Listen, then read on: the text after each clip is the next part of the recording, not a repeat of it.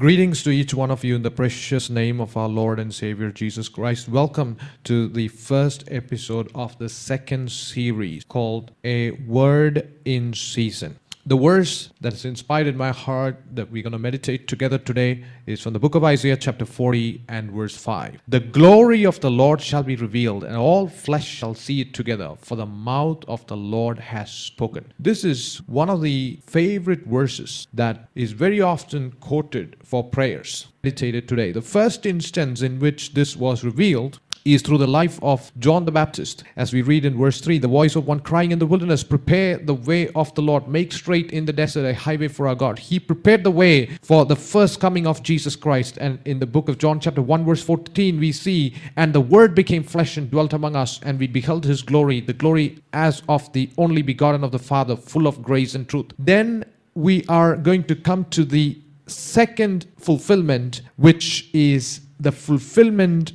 in our lives, in our families, in our individual spiritual lives, that the glory of the Lord shall be revealed. And we're going to spend time meditating on that. But just before we enter into that, we're also going to touch upon the third and ultimate fulfillment, which will happen at the second coming of our Lord and Savior Jesus Christ. As we read in the word of the Lord, behold, he is coming with clouds, and every eye will see him, even those who pierced him, and all the tribes of the earth will mourn because of him. Even so, amen. And though we quote these verses very often, it's one of the favorite verses. We are going to look into step-by-step process of how this glory of the Lord shall be revealed in our individual life. There is tremendous potential for this prophetic word, and God is ready to start revealing his marvelous glory through us ordinary individuals who will surrender to do his will. But that's never going to happen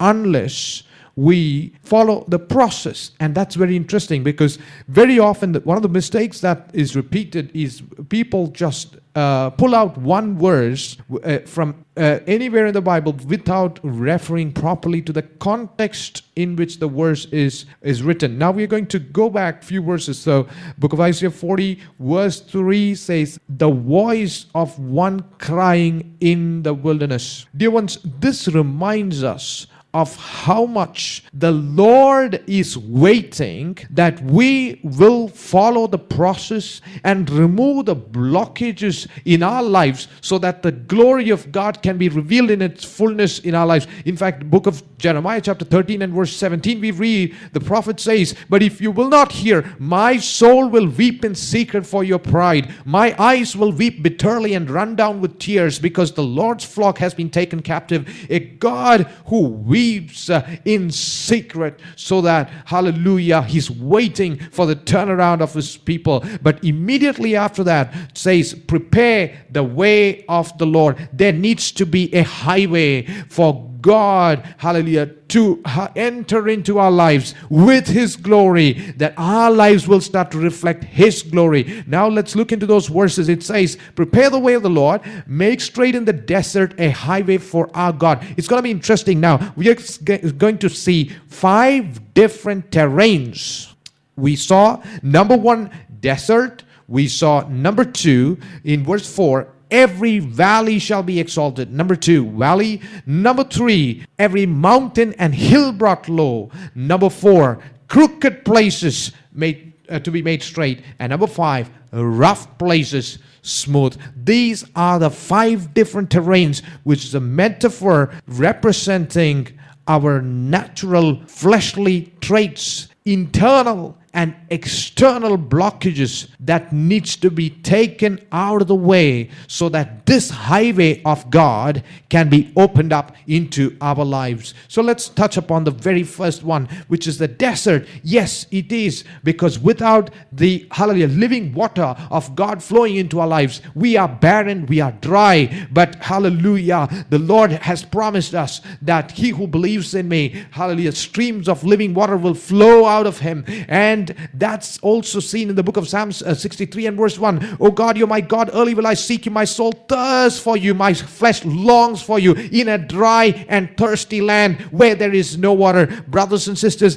there is no, hallelujah, water that can quench the thirst of our soul that is available on this planet. And hence, we have to come to the feet of the Lord so that our spiritual dryness and barrenness can be taken out. Hallelujah. Being refreshed by that living water that will quench the thirst of our soul. Now entering into the second terrain, which is the valley.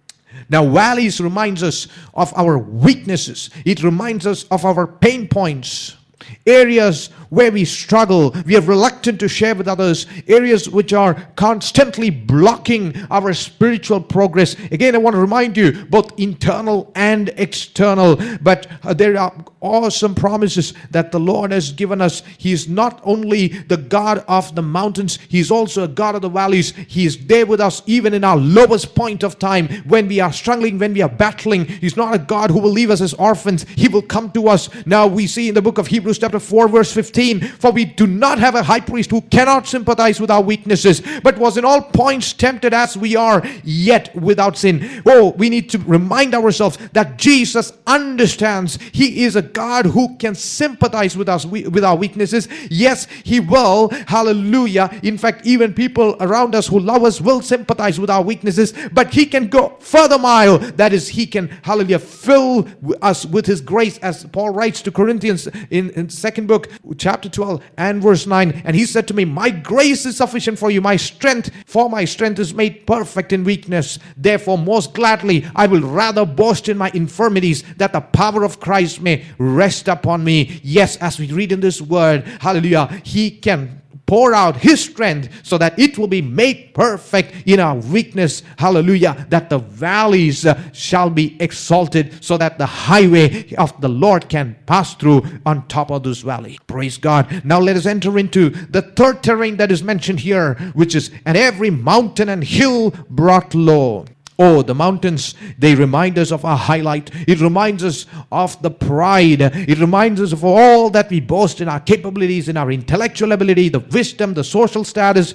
Oh, the list goes on. But the Lord, hallelujah, before His glory, hallelujah, can be revealed, He wants to ensure that there is no bit of our glory that can veil His ultimate glory to be revealed. And hence, the Lord wants us, hallelujah, all the pride to be taken out of the way, as we read in the book of James chapter 4 and verse 14 and 15. Whereas you do not know what will happen tomorrow, for what is your life? It is even a vapor that appears for a little time and then vanishes away. Instead, you want to say, if the Lord wills, we shall live and do that, do this or that. So we need to remind ourselves that we are just a vapor. Hallelujah.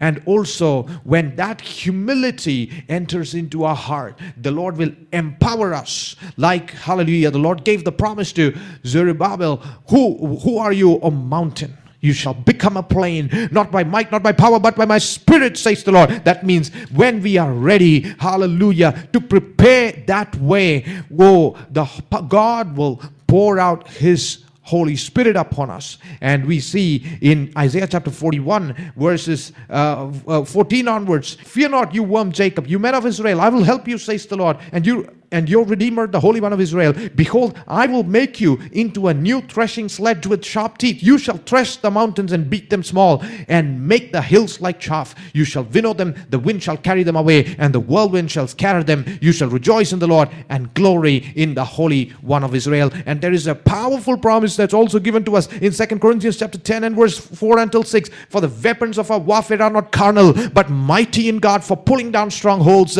casting down arguments and every high thing that exalts itself against the knowledge of God, bringing every thought into captivity to the obedience of Christ, and being ready to punish all disobedience when your obedience is fulfilled. What a great weaponry is made available to us so that we can fight this battle and pull down every high thing that is stopping the true glory of God, that, hallelujah, will the Lord wants to reveal in us, but what needs to be taken out of the way needs to be taken out of the way so that this highway can be paved. Now we enter into the fourth terrain, which is the crooked places. Oh, we are living in times when human crookedness, perversity has starting to see new heights. In fact, we have been trained to read not plainly, but start to read between the lines. When people are talking about certain things, we are careful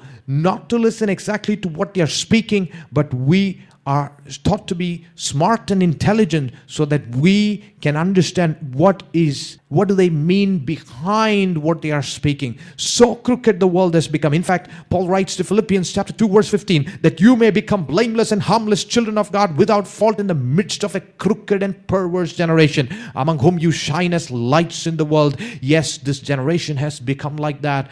Oh, so much crookedness, so much twisted thinking, twisted attitudes, twisted communication.